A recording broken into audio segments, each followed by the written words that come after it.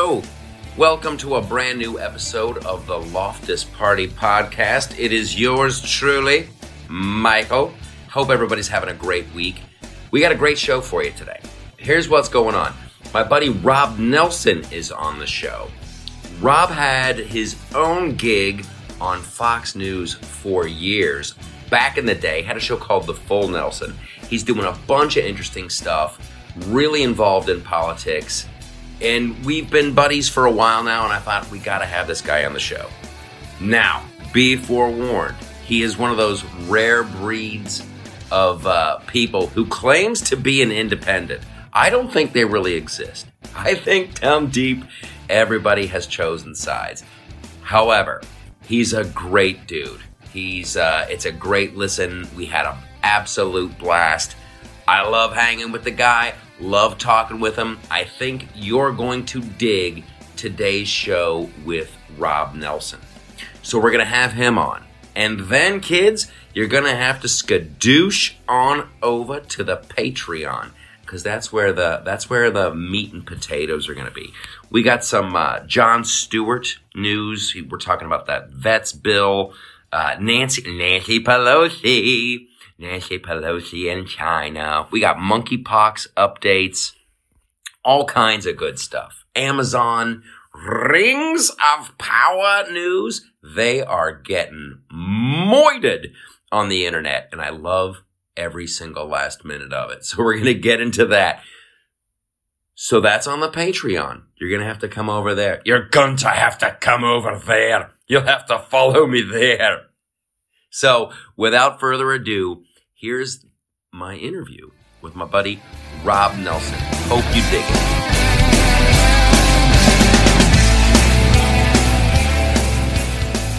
Every once in a while, you guys, I make a mistake and I invite someone on the show that I know I'm going to regret it because they're very smart and they're very entertaining and they're a good conversationalist. And then you're like, why am I listening to this show? I should listen to that guy's show. I find myself in that situation right now with my next guest, Rob Nelson. Rob, how you doing, buddy? I'm doing great, thank you. What an awesome introduction. I was like, I have no pressure to step it up. Right. Listen, I'll make this as boring as possible so nobody wants to listen. So they're like, it's a lose-lose for you, right? Because if I suck, then people are gonna be like, why did you have him on your show? Yes, I didn't want to listen to it at all. But if I'm awesome, too awesome, right, then people are going to be like, I'm going to go listen to Rob's show. There's plenty to go around, Michael. So let them come listen to me, listen to you, and, everybody gets more. It's more. See? It's a win-win world. That's why you're already winning.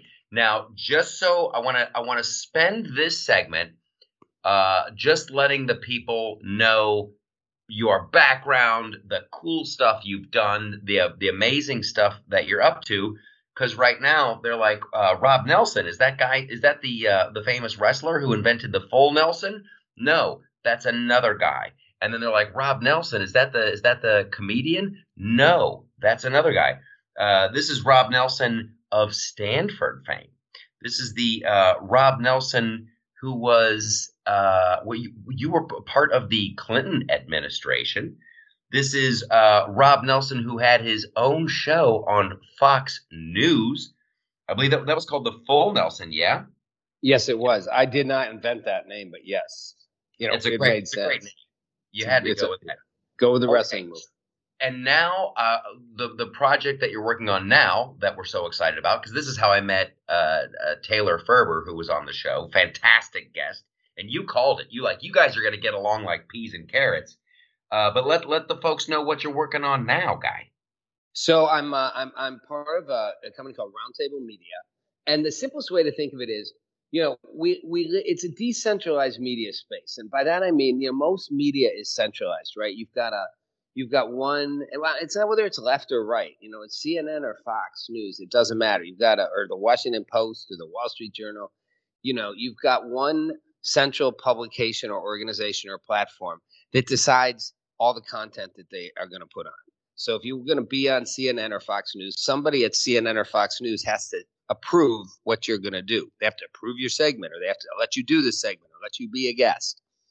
And, and the counter to that is the social platforms. Like, obviously on Twitter, anybody can be on Twitter. Anybody who wants can have a channel on Twitter and say whatever they want. Well, let's be Trump can't. I was gonna say, in theory, anyone, so long as you're not, say, the president of the United States, and we don't like you. As long as you're not critical of the vaccine, as long as you don't. As long as you're not Robert Malone or President Trump. But that's like an open platform, right? In between is this space. And let's call it like a curated publishing platform. On Roundtable, we invite a wide variety of channels, of independent channels who own their own content. They own their own IP. It's their content. It's not YouTube. We don't own it. You know who your listeners are. We don't, on YouTube, you don't know who you can't find. If they cut you off, you lose all your subscribers. You don't have their emails. It's your content, your IP, your subscribers, but you're on our network. Now, not anyone can be on our network because it's curated. So it's not literally like, it's not just like open like Twitter, but it's also not closed. Like, we invite a wide variety of channels from all different perspectives with the idea of let's have everybody unbiased, uncensored. Once you're on, it's your platform. You do what you want. You say what you want. We don't censor you. We don't cancel you. We don't remove you. And it creates a space to have a dialogue we're not having. And our goal has been to bring all different voices as we move toward our official launch, all different voices to the table in crypto, in news and politics, in medical, and just have conversations we're not having. And what I do is I executive produce and host the main, like really the only centralized part of the platform, which is where I bring, you've been a guest on this, I bring people from all different channels and perspectives together and have roundtable conversations. Again, conversations we're not having, not what you'd see on CNN, not what you'd see. And you've been on it. I think you could say it's you go on Fox all the time, which I'm sure is awesome. But what I do is a little different. I try to have a conversation you wouldn't hear somewhere else. Yeah. Okay. So I'm going to pull a Jen Psaki, and we're going to circle back to that. Oh, good Lord, Jen. Jen. Okay, Jen Loftus. I want to get back to something because you were talking about what the great thing about Roundtable is you can just present it. You're not going through, and you would. Oh my gosh! I just had a Joe Biden moment. Now you had your own show on Fox. Like, yes. Would you have to get stories okayed through the Fox higher-ups? No. And I wouldn't. So I had my own show on Fox News. I also had my own show on Fox Network, a daytime syndicated show, right? And in both cases, so to be honest, in Fox News, Roger Ailes gave me enormous room to do whatever I wanted. I mean, at one point, he said to me, he's like, my ratings weren't doing great because he was like, Rob, everybody loves you except our core audience. It was funny. He's like, the older white conservative guys don't really like you. He's like, everybody else loves you.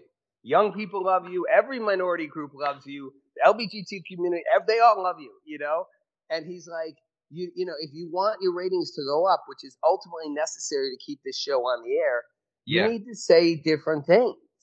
And I'm like, and what if I don't want to? And he said, then don't. He's like, do what you want. It's your show. But eventually, if the ratings aren't where we need them to be, we're canceling it because we're not going to make money. But he was like, it's your call. And I didn't change what I wanted to say. And eventually, I mean, it lasted a couple of years, but eventually I got canceled. So no, I didn't get told what to say. But you still had to go through, right? It's still, you're part of a network, and they could ultimately have said no. They could ultimately have said, we're not going to let you do that, or we're not going to let you talk about that. I mean, they control the network. They give you the access, and they, and I don't think that's a shocker to most people. It's like that's the way the business. It's their technically Twitter's platform. Technically, Twitter does have the right to cancel Donald Trump. I mean, it's complicated with Twitter because I believe they're more like a telecom company. It'd be like if the phone company 25 years ago had said, we're going to not let certain people have phone lines, right. Like they're a sort of a monopoly, but they're a private company. So, and our model is we want to give people that access, and we won't tell you what to do or say, and you don't need our approval. So that makes sense. Long answer, not a Jen Psaki answer. That was like a more, That was. Now here's what I think, the question that's at the fore of my mind, just how did the show at Fox happen? How did you meet? I've never met Roger Ailes. He's kind of like this mythic figure. Yeah. But like, how did the full Nelson start? How did that all go down? I love to be able to share this story, and I don't know if before I've actually told this story on a show, so it's kind of actually a fun story. Yay! Yeah, this might be a first. I've told people this story. I was in New York. I was just finishing law school at Stanford, and I didn't want to be a lawyer. I wanted a law degree from Stanford. We'll circle back on that. Now you're talking about Stanford, the community college. Yeah, Stanford Community College. Yeah. Like I said, we can circle back if you want the law school story, which really is my origin story of why I do what I do. But I was in New York, and my agent at the time, I've been bugging her to get me opportunities to like meet people for, I wanted to be a talk show host. And in law school, people thought I was crazy. I was always gone. I was always in LA. I was always shooting stuff and, making stuff. And they're like, why are you even in law school? Like, what are you going to do when you graduate? I'm like, I'm going to get a talk show. Like, and they're like, okay, this doesn't quite make sense, but okay. And she'd set up a meeting with me with a producer she represented. And you know how agents, if you don't, guys, people who listen don't know the world of agents, especially before now, but it's still true. They do favors. So if you have a client who's complaining, you set that client up with another client and you say, do me a favor, meet with this person so that I can be satisfied that they're getting meetings. Yeah. So she set me up to have this meeting with this producer in New York who was putting together a show that Fox News was going to produce that actually, of all people, Chris Cuomo was going to host. And they were doing a pilot. And I was going to be a correspondent. I mean, if I got hired. And I go to the meeting, and this woman, sometimes you meet people and it's just bad. It was one of those. There was no secret that she didn't like me. And it was no secret that I didn't really like her. Like, it was the worst conversation for an interview. There was no chance I was getting hired on this show. Like, it's not that I couldn't do the job. There was just, I would have actually probably been great at it. It's just she was like, there was just no way. She just didn't like me. Yeah. And I'm a pretty specific, I'm a pretty specific personality. I don't put a lot of filters on. I just pushed her all the wrong way. And this is way before woke, but she was like woke. She was woke before the woke. And I was unwoke before there was woke. So I leave the meeting knowing I'm never getting the job. And I'm getting ready to fly back to LA. And she calls me and she says, I forgot. Can you come back real quick after lunch? Like, you're not that far away, are you? I'm like, what do you come back? She said, well, we have this thing where anybody we hire would have to first meet Roger Ailes. Just literally have to see him and meet him. You have to shake his hand. You don't have to have a meeting with him. It's his policy. Wow. I'm thinking, why would you do this? Like, you're not hiring me. Like, why would you bother to check the box that I met Roger? Because I ain't getting hired. I'm like, okay. And I go back thinking, there's no way I'm getting hired for this job. I have no idea why this woman's going to honor this thing that's clearly in their checklist of to-dos. And I go back and she says, it'll literally take 2 minutes. We're walking in. We walk up into hallway outside of Roger's office. And he comes out, big burly guy. He's hurrying late for something. And she says, I wanted you to meet this guy, Rob Nelson, just a quick meet and greet, part of our thing. And I'm not lying. Roger Ailes was such a specific personality. He literally starts grilling me, like as if I've come in for like a thesis, my dissertation thing. He just starts in on me. Yeah. And asks me question after question. And every answer I give him, he insults me. He doesn't just insult my content. He insults me on top of it. It's like, stupid idea coming from young, stupid person, like kind of thing. Wow. And he's unfiltered. Like, I think I'm unfiltered. This guy's just no barriers. And after about 5 minutes of this, I'm so annoyed. I insult him back. And I'm like, you know what? Your ideas are kind of stupid, to be honest. And I'm like, you know what? You're old, overweight, balding, rich, conservative guy who thinks you know how the world works. And I basically said the things: bald, overweight, whatever, Wow. And he looks at me. She's by now ready to die. She's thinking I just lose my job. And he says, not a lot of people would say that to my face. and I'm like, well, I'm like, you can dish it out, but can't take it. And he looks at his watch and he's like, okay, I'm really late for a meeting. Why am I talking to you?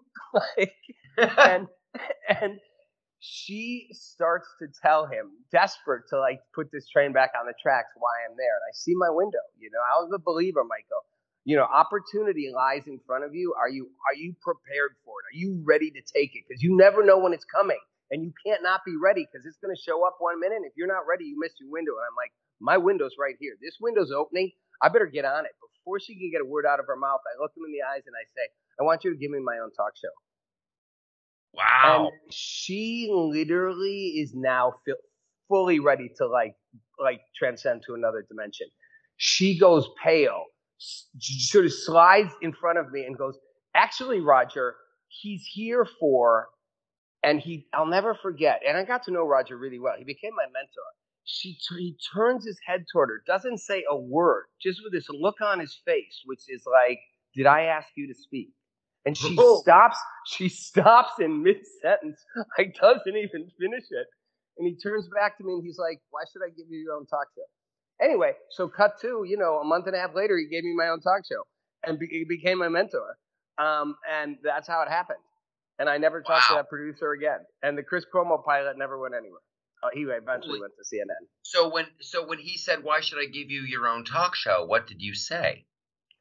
Yeah, I knew you were going to ask that. What are you, a journalist or something? What details? Do we really care? Do we really? Do you guys listening really want to know what I said? I said some version of. I remember the best parts of the story. Some version of, this is what I do. I'm uncensored. I'm unfiltered. Look, I'll say what I think. I said it to you. I'm really good on camera. I was a political activist, and I took over. We can circle back to that if you want. That's what really got me going when I launched Lead or Leave in the 90s. And I was like, I know how to connect to people. I know how to talk to people in a language they want to hear. And I'm not left or right. I'm an independent, and you need that on this network. And he's like, you have a demo? And I was like, yeah. He's like, all right, send it to me. If I like it, I'll fly you back to New York at my expense, and we'll have a real meeting. And a week later, he flew me back to New York. Wow. Best story of how you don't be afraid to say it. Don't be afraid to confront it. Don't be the butt kisser when you should just be you, because that powerful person may hate you for saying shit to them, or they may actually respect you and hear you and give you a platform. Yeah, that's all you can do is be true to yourself, be honest, and roll the dice. I think it was Roger Ailes who, and first of all, I want to say this: what a great freaking policy that he had, that he wants to meet everybody. Yep. That one really paid off. And also, by the way, Michael, sidebar on that, I will always defend, everyone likes to say, and I don't know the current Fox News, whatever, but that Fox from the beginning always told everyone what to say. And I said before, at one point he was like, you should really say different things. But no, he never told me what to say. And I never saw him tell other people what to say. I'm sure they hired people that fit into a thing, although I was an odd fit. I did not fit their normal thing. But he would tell me he thought I was wrong. We would argue a lot about stuff intellectually. But he was always like, you say what you want to say. I gave you a platform. You go ahead and say it. Use it and do your thing. I hired you because you have a voice that I think is powerful and a talent that should be heard. I'm not going to micromanage your message. That's great. And it's like, so what year was that? Where was Fox then? Fox was 6 years old, 2000. Okay. All right. So they were just really starting to come up. But they were just starting. They just started. That year had just passed. They were the fastest growing cable. If you remember all the billboards, fastest growing cable network. They had just started to become. They weren't as big as CNN, but they were growing really fast and beating them every month. And it was that window where they were starting to get on fire. Yeah, it's So I bet. My guy Kilmeade was there. Was Gutfeld there when you were there? No, Gutfeld wasn't there. No, because he told when he was on the show, he told this story because he comes from the magazine world, and so he has all these little, segment ideas. He loves doing Animals Are Great and segment idea and a segment idea and a segment idea because he could package everything. He could, he learned how to package stuff, from being in magazines. So he was telling me that he got flown to New York. It must have been Ailes, and Greg goes into his spiel so why should I give you a show? And Greg's like, oh, I'm going to do this segment, I'm going to do that segment, I'm going to do this segment and that segment, And Ailes is just like, no, you're not. Here's what you're going to do. You're going to do an A block, a B block, a C block. And Greg was like, okay. Yeah. Well, okay. So in fairness, and Greg wasn't there. Hannity was, Steve Ducey. Bill O'Reilly was still there. It was right before he left. One of his key staffers left and came to work for me because she hated Bill. Bill O'Reilly was such an abusive human being. First time I have mixed feelings. Roger Ailes could be abusive, but that's not the right word to use. Roger Ailes was rough. He was rough with everybody. I never saw him be abusive. I never saw him do anything with women. He cautioned me about being really careful how you deal with women in this space, and not you have to watch you can't say things that you think are fine, and he wasn't saying it like even in a PC way. It was just like you've got to I'm sure there was a PC aspect of it. Someone's going to take anything the wrong way, but he was like, you just can't do and say certain things. It's not, but he was tough. People would all say how Roger pointed out women in short skirts and the whole thing, and the stories you'd hear about, he'd say, you look better in that dress. He did. He said it with guys too. He'd be like, Rob, you're a pretty boy. Back in the day, I was a pretty good looking guy. He's like, Rob, you're a pretty boy. You're a handsome guy. Why don't you use your looks better? Why don't you wear shirts that look better? Why don't you wear tighter? Literally, he was like, it's a visual medium, and Roger got that. He also got how you put shows together. So he did do that. He would tell you exactly what your show should be. He never told me what to say, but he understood how to make things work, and he was a genius at understanding media, and he got what would work and what wouldn't, and how to build those formats and stuff. It's wild. There was a Stanford buddy of yours, a guy that I worked with, a friend of mine, Sam Simon. He went on to create The Simpsons, but a super funny guy. But that. Are we name dropping here, Michael? Are we name dropping? We are. Well, here's the deal. It's like I can drop a few. No, go ahead. I'm sorry. No, there was people warned me. They're like, you're gonna meet this guy. He's super rough. He's this. He's that. He takes no prisoners. He's that. Blah, blah.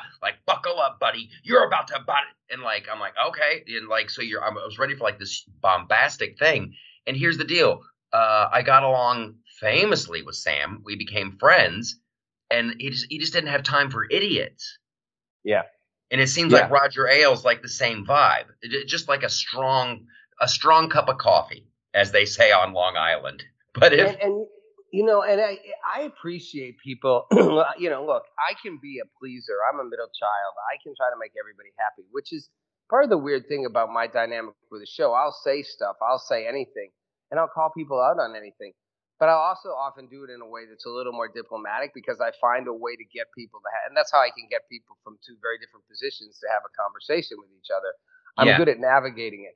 But there's a part of me that loves people who just don't have time for people who are, who just are I don't have time to listen to you, and I'm just going to walk away. I'm the guy who's stuck at the party with the most boring person talking to me, and I'm going to be like, really? And feel bad walking away. I'm like, no one wants to talk to this person. I'm going to make him feel like crap, so I'm going to be nice. I'm a really nice guy, underneath it all. I love it. I love it. Rob, fantastic. We're gonna talk some more. We are with this conversation. We're done with this, right? We're gonna circle back in our next conversation and pick up where we left. So it's like a cliffhanger if you want to hear the stories we left off. That's great. It is. It is a total cliffhanger, everybody. Hang on that cliff.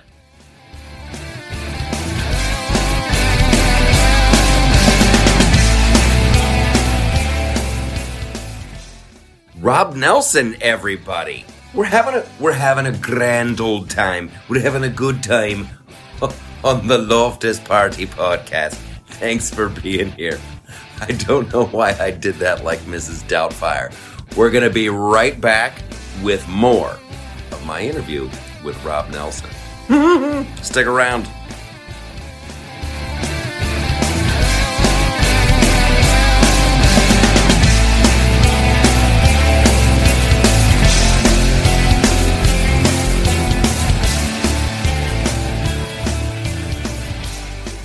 Tired of paying outrageous prices for Viagra? Well, we have great news for you. Now you can finally get Viagra at huge discounts. Healthy Man allows you to save up to $500 on Viagra. Why pay U.S. pharmacy prices of $15 per pill or more when you can get Viagra for less than $3 a pill? Call today and get 40 Viagra pills for only $99. This can cost as much as $600 at your local pharmacy. You can't afford not to call us. If you want Viagra at the lowest prices, never pay $15 a pill pharmacy prices again. Get Viagra for less than $3 a pill. Call 1-800-516-7602 today and save up to $500 and get 40 pills for just $99. Healthy Man is fast, easy, and affordable. Operators are waiting at 1-800-516-7602 to take your call right now. Call 1-800-516-7602. That's 1-800-516-7602. Again, 1-800-516-7602.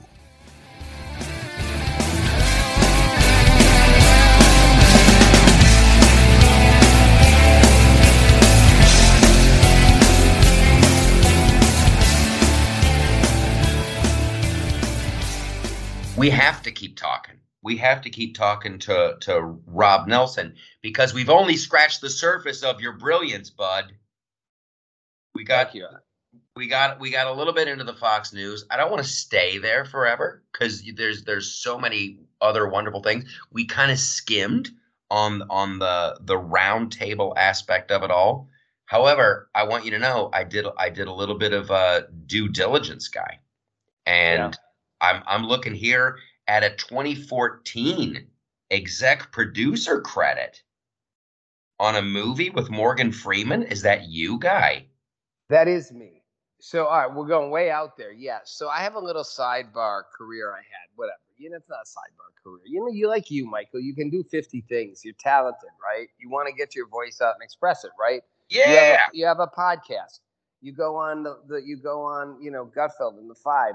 You have your comedy show that you're doing in New York. You go on tour. Yes. You're a lot of things, right? You were a writer for shows.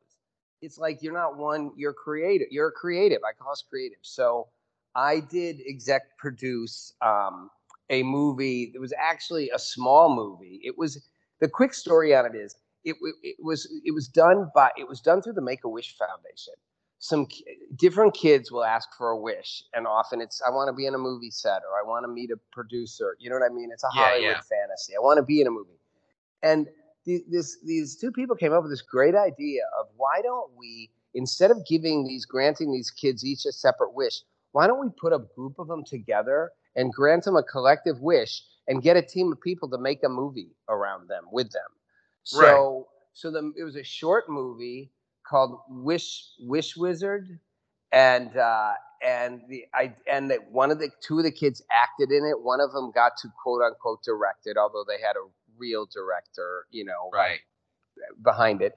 Everyone donated crew time, gear, lot, the whole thing, and Morgan Freeman did a cameo. He's the Wish Wizard. And I exec produced it. And then and then the ArcLight in Hollywood. Those who don't know, ArcLight is a big, I don't know if ArcLight's gone now. It went bankrupt, but the ArcLight in Hollywood, they did a premiere, just like they do a normal premiere, red carpet premiere, closed off one of the theaters, put up the ropes, had paparazzi there, and press, and did the red carpet for the kids, and then did a premiere of the movie. That's awesome. That's wonderful. That's great. Yeah, it was beautiful. It's a Make-A-Wish thing. For those who don't know, that's kids who are terminal. And actually, sadly, one of the kids passed before the movie was finished. This goes to show you, when you see these Make-A-Wish things, don't assume, they're fine, whatever. These are kids whose life are on a short track. And if you can give them a gift and do something for these kids, it's a moment it's everything for them, and maybe their life is shorter, but they get to have a dream that they wanted to see before their short life, Yeah. Yeah, that's a very cool thing. How was Morgan Freeman? Tell me Morgan Freeman was cool. I think I met him at the premiere. I never worked with him. I wasn't on the set for the shoot. It was like, I think he put in like a half day, to do it. Yeah. So I can't pretend that I was like, I buddied up with Morgan Freeman. That's, you just go ask our friend Taylor Ferber about Morgan Freeman. I wanted you to be like, Man, Morgan No, and I'm I went serious. out. We She's ran got into that Charlie Morgan. Sheen. No, but I'm serious. We both know Taylor Ferber. She has a great Morgan Freeman story. Next time you talk to her, I bet she does. I bet she No, does it's a have a great great one. Morgan It's a Freeman great one. story. It's a I great bet one. Taylor. I bet Taylor has a lot of great celebrity stories. That's one of those bonuses of being smart and hot and female. Okay, Right. I got to touch on this. This is like, to me, is like the meat and potatoes of the thing. I've done a couple of programs with you on the round table, and you are you are a legit independent, and I am definitely a small government, right-leaning, pseudo libertarian Republican guy. I don't, and this is going to come as a shock to you, where I think a bunch of people claim they're independent, they really don't want, and that's why there's no third party. It is, I think it's tribal. I think it's in our DNA. I think this goes back to caveman days, that you have to ultimately pick a side. Do you agree or disagree that you're ultimately going to have to pick? I disagree, but I think you're right. So I'm going to agree and disagree. I think you're right. We are tribal. Clearly we're tribal, and clearly we group ourselves and we pull ourselves into collectives and things of shared community.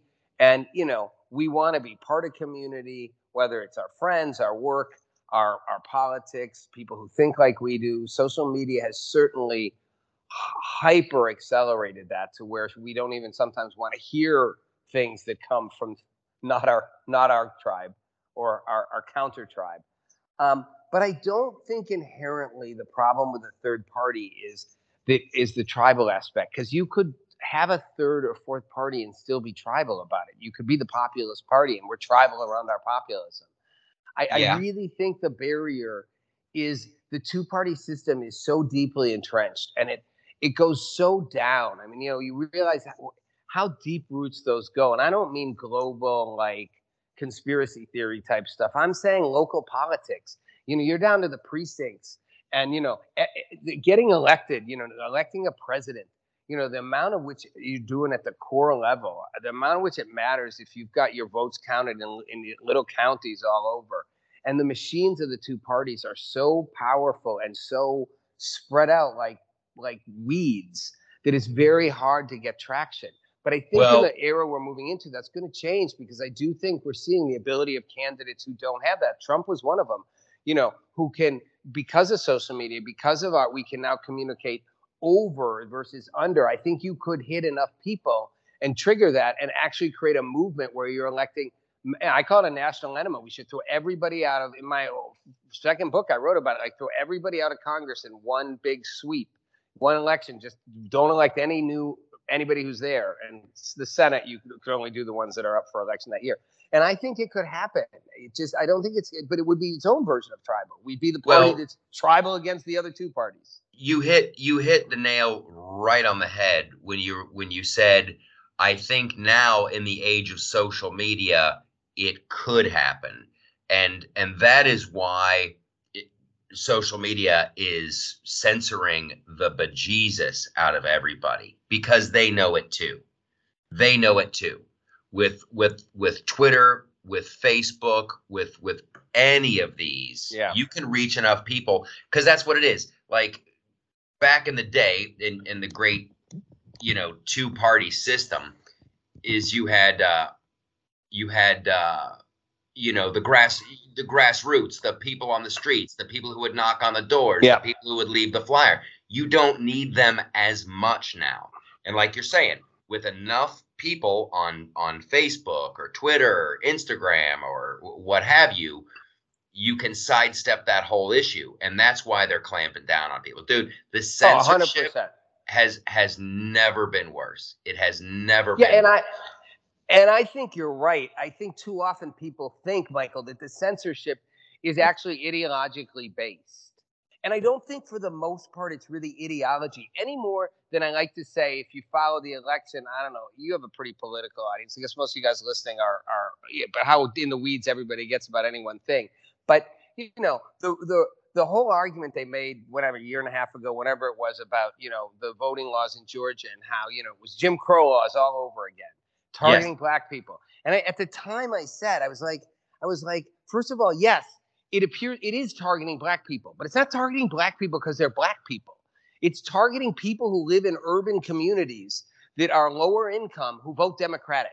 They wouldn't care what color those people are. It's nothing to do with them being black. It has to do with them being Democrats. And they're cloistered there, and you want to restrict their ability to vote. And I truly believe Republicans do want to restrict their ability to vote. The same way I believe Democrats, you know, the hypocrisy we just saw last week. I don't know if you saw this, but, you know, it came out all the candidates, the far right, you know, election denier, pro-Trump candidates that the DCCC, the Democratic Congressional Campaign Committee, has been putting ads up in primaries. So you got the Democrats in Congress saying this is nearly the end of the Republic, and then they're going and running ads on these people going, they'll be easier for us to beat in the general election. It's all such hypocrisy. It's both sides want to make sure they get the people they want to vote, and that's all it comes down to. You know, it's to me, it's really about that. It's you know, that's really what's underlying all of this. And I don't believe the censoring is as political as it is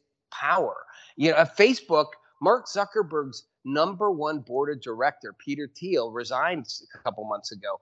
Peter was a hard right conservative. He left to go help Trump-supported candidates. And when he left, Mark Zuckerberg wrote like a love letter about how this guy taught me everything about business, about Facebook. He's my longest board member.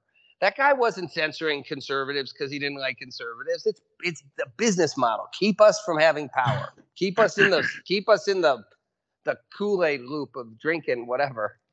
Well, that goes back. I don't know. Do you agree with that or not? Because you're more conservative, so you see the censorship around ideas, but I think it's more what threatens them in terms of power. I don't know. Well, it's all things. It's power, it's control, and that is all rooted in politics. They certainly, and it's got to be, you know, odd for you. And I've always kind of struggled with how to. I'll just put it out there this way: ABC, NBC, CBS, PBS for the longest time. That was it. Now your local, in terms of, you know, news on television, that was it. Now your local newspaper, you might have two papers. You might have a liberal leaning and then a conservative leaning. Right, like the Post and the Daily News in New York. Yeah. What happened is the left had a stranglehold on the flow of information. Right. And they have enjoyed that since the frickin' printed, just past the Gutenberg Bible, like just after that. It's like it's why Citizen Kane is the greatest movie of all time, is what everybody says. Oh, Citizen Kane, it's the greatest, because they're taking down a right wing guy. They're demonizing that guy, and it's too funny. So when social media pops up and when the internet hits, they lost control. And then you've got Fox News popping up, and suddenly there's this huge hunk of America, like I would say more than half of America is like, finally, and they just can't. They don't want to let that power slip through their fingers. Right. And then I'm sure. But it is. Go ahead. Oh, I'm just going to say this with like Facebook and Twitter, it's even more nefarious now, because they claim that, oh, we are just a reflection. We're just a billboard of what America and the world is talking about. This is just a mirror. It's a bulletin board / mirror. And by changing what's trending and changing the conversation and eliminating accounts, they can affect the national vibe. And people are like, oh my goodness. Like it's like 1% of the population is concerned about climate change. 1%. However, you go on Twitter, you go on Facebook, and you think that everybody's talking about it. And it's just simply not the case. And Yeah, that ain't 100%. 100%. I mean, so many things there, right? Yesterday on Roundtable, we were talking about that. Climate change came up, and one of the conversations we had, and I had people who were libertarian, I had a hardcore progressive, and we kind of all agreed. Climate change is, it's if you're the half this country that's trying to figure out how to get through from either literally how to go paycheck to paycheck, or maybe it's how to, maybe you're a little farther ahead of that curve, but you're not in a position where you don't have to worry about next year if you still have a job. Are you going to be able to put your kids through college? Whatever it is. Don't put your kids through college. That'd be my advice. Like, everyone should just forget college. It's a waste of time and money. But if you're any of those things, climate change is a great idea. Sure, we all want a better planet. Who doesn't want a better planet? But you're going, that's 30 years from now. I got to worry about 1 year from now. I got to worry about 6 months from now. And thank you for giving me a $7,500 credit if I want to buy an electric vehicle, because they cost $65,000 on average. So that ain't in my price range. You want to give me the $7,000 credit for my $24,000 Honda? Now we're talking. Like, so I agree with you 100%. But I also think that it's the nature of these things. We think the media is left versus right, and it's people's biases who are in that. But to me, it's really us versus them. It's power versus not power. Chris Cuomo left CNN. What's he doing now? He's launching that podcast where it's like all voices, people who aren't left or right. Like, suddenly came out of the woodwork and he's an independent. Like, but on CNN, he's not. I remember Van Jones, who's not a friend of mine, but I met him at an event. He was talking, and I heard him talking at the event. He was making fun of Hillary Clinton and the Democrats and all this. And I went up to him afterwards. I was like, hey, I watch you on CNN. I was like, you never say that stuff on CNN. You don't even come close. Like, what you say is so, divisive and pulling one side. And he's like, if I said this stuff, they would never let me say this on CNN, and my followers would go crazy. So people are playing a role. And by the way, Sean Hannity years ago, he might deny it if someone asked him today, but him in my office at Fox, and he said, Rob, do you always say what you think? He's like, sometimes you got to say what people want to hear. I'm like, do you always say what you think? He's like, not always, or what you believe. Not what you think, what you believe.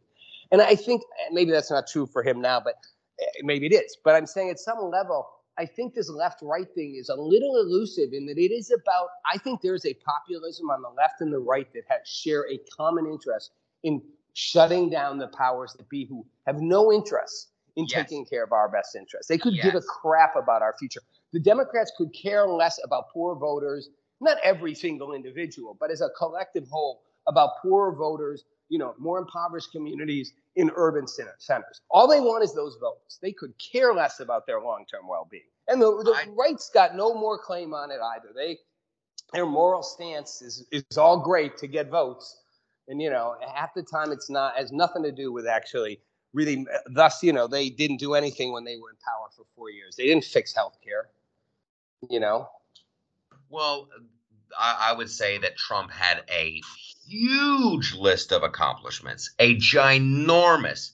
However, that's a conversation for another day. But one. Here's the hope, and here's the optimism in all of it. And once again, you hit on it. It's the populist movement. Everyone knows. Here's what drives me crazy, dude.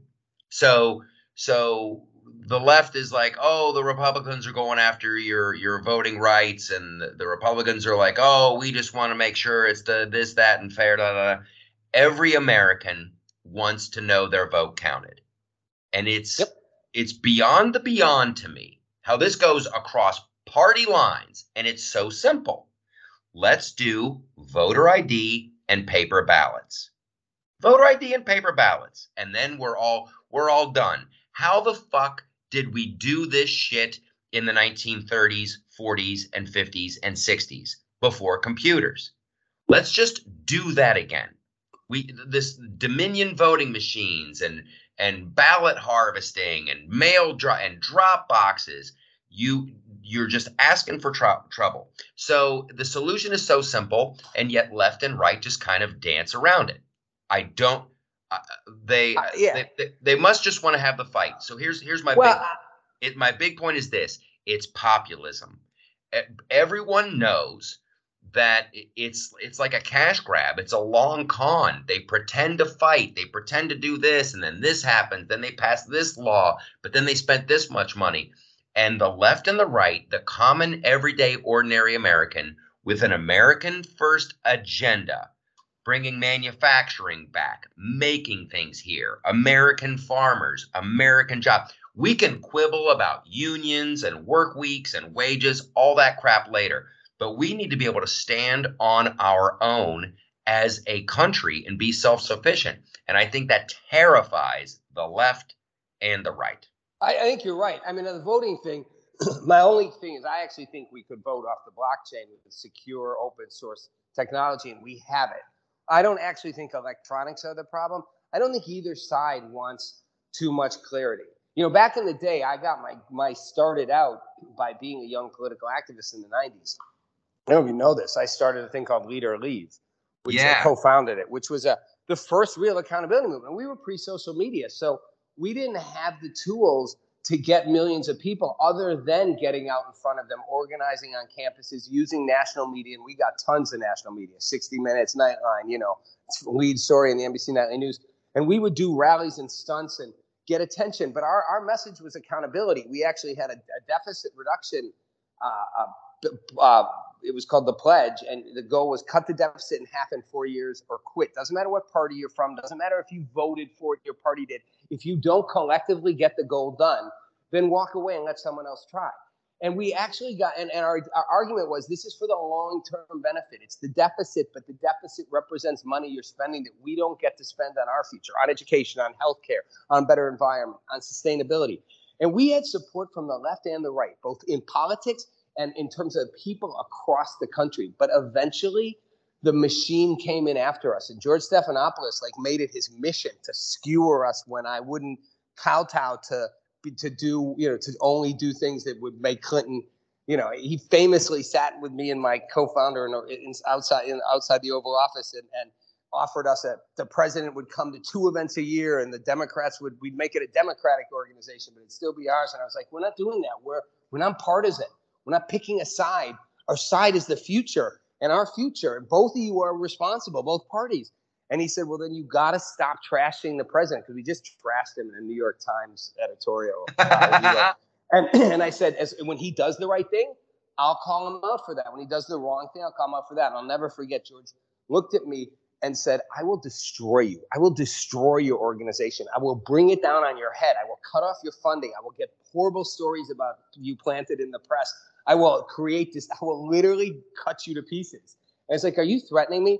And I love this moment. He points at the wall of the Oval Office and says, the President of the United States sits on the other side of that door. I don't make threats I can't keep. Oh! And he did. He came after us like a freight train coming down on your skateboard. I don't know where I made that one up from. No, that's a great one. Like a freight train on a skateboard. That's cool. You know who's going to like that? Millennials. That is millennials. Yeah, that's a chilling story. That's true, and it's how the parties work. And I pick on both sides for that reason. It's like we think one side does it right. You said it. The other side. Both sides are in on this. Both sides use it to their advantage, and both sides are basically I think the reason we don't have a third party is both sides go, as long as it's just the two of us guys, and we cut this pie up between us, we'll all be good.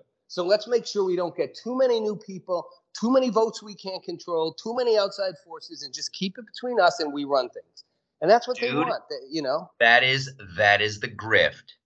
That is the grift. I read a wonderful biography about Harry Truman.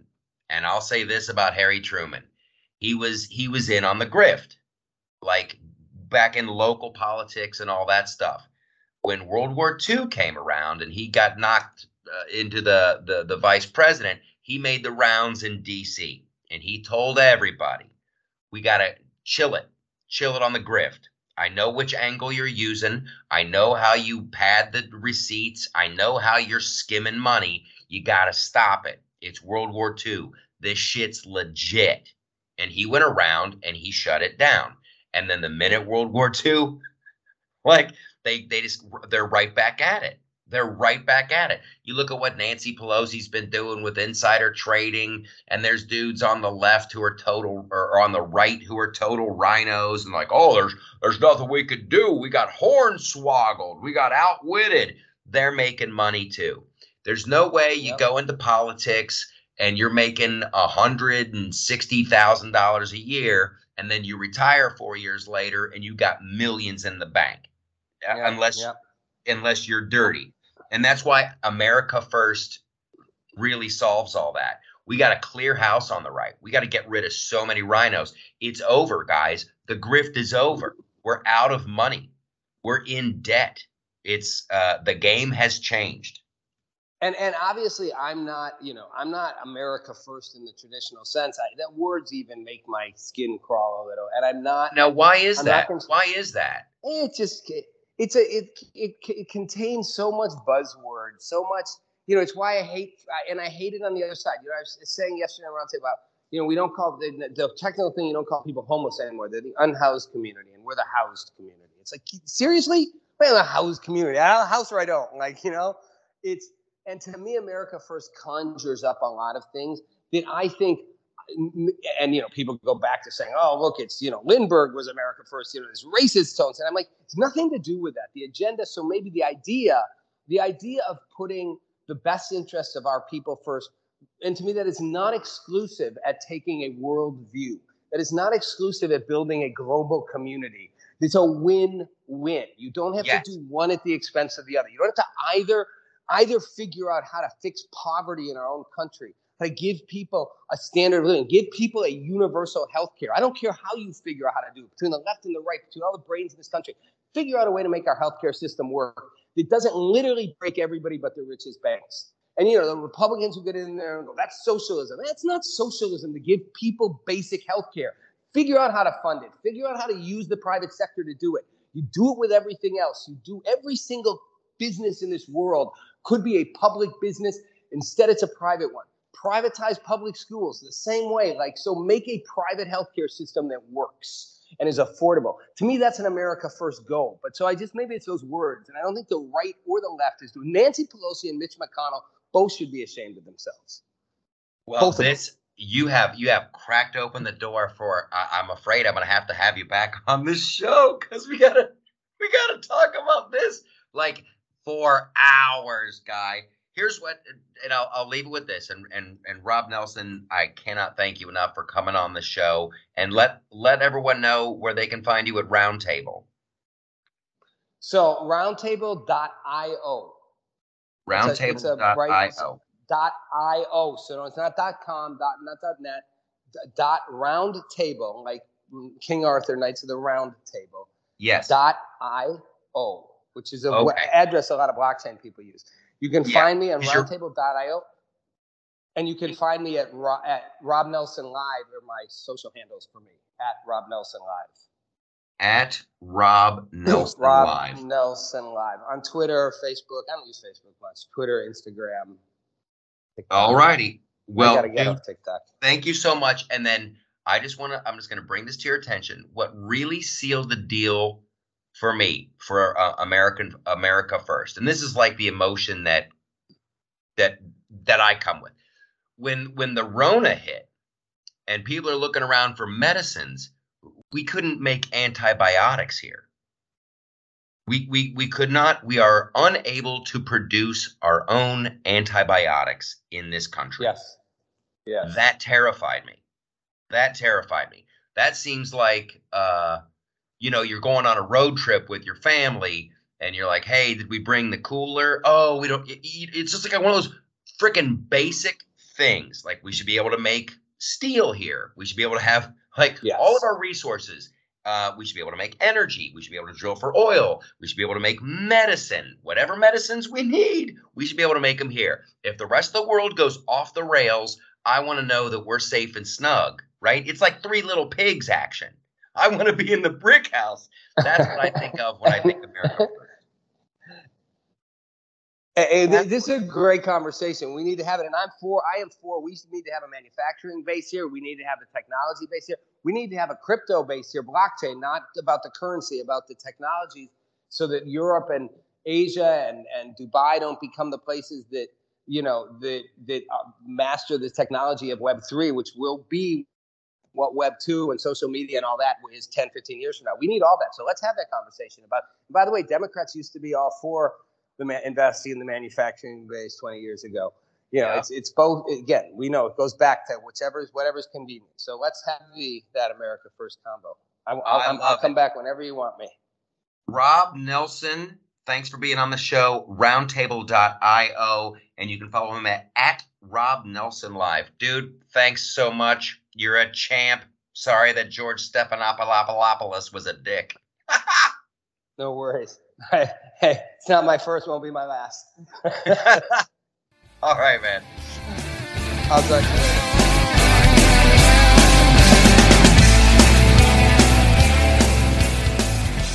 There you have it, everybody. Good times hanging with Rob Nelson. Fun interview. I like talking to that dude. Good conversationalist. Okay, the show is going to continue on Patreon, but a couple of quick reminders. Don't forget, we got the big live event at the America First Warehouse on August 13th. That show tonight. Yeah, you can come out to the American First Warehouse for the taping, or you can go to thatshowtonight.com and you can watch it. Boom! I know you guys are all subscribed over there. It's going to be an absolute blast. There's always tons of great stuff going on at the America First Warehouse. You guys are fantastic.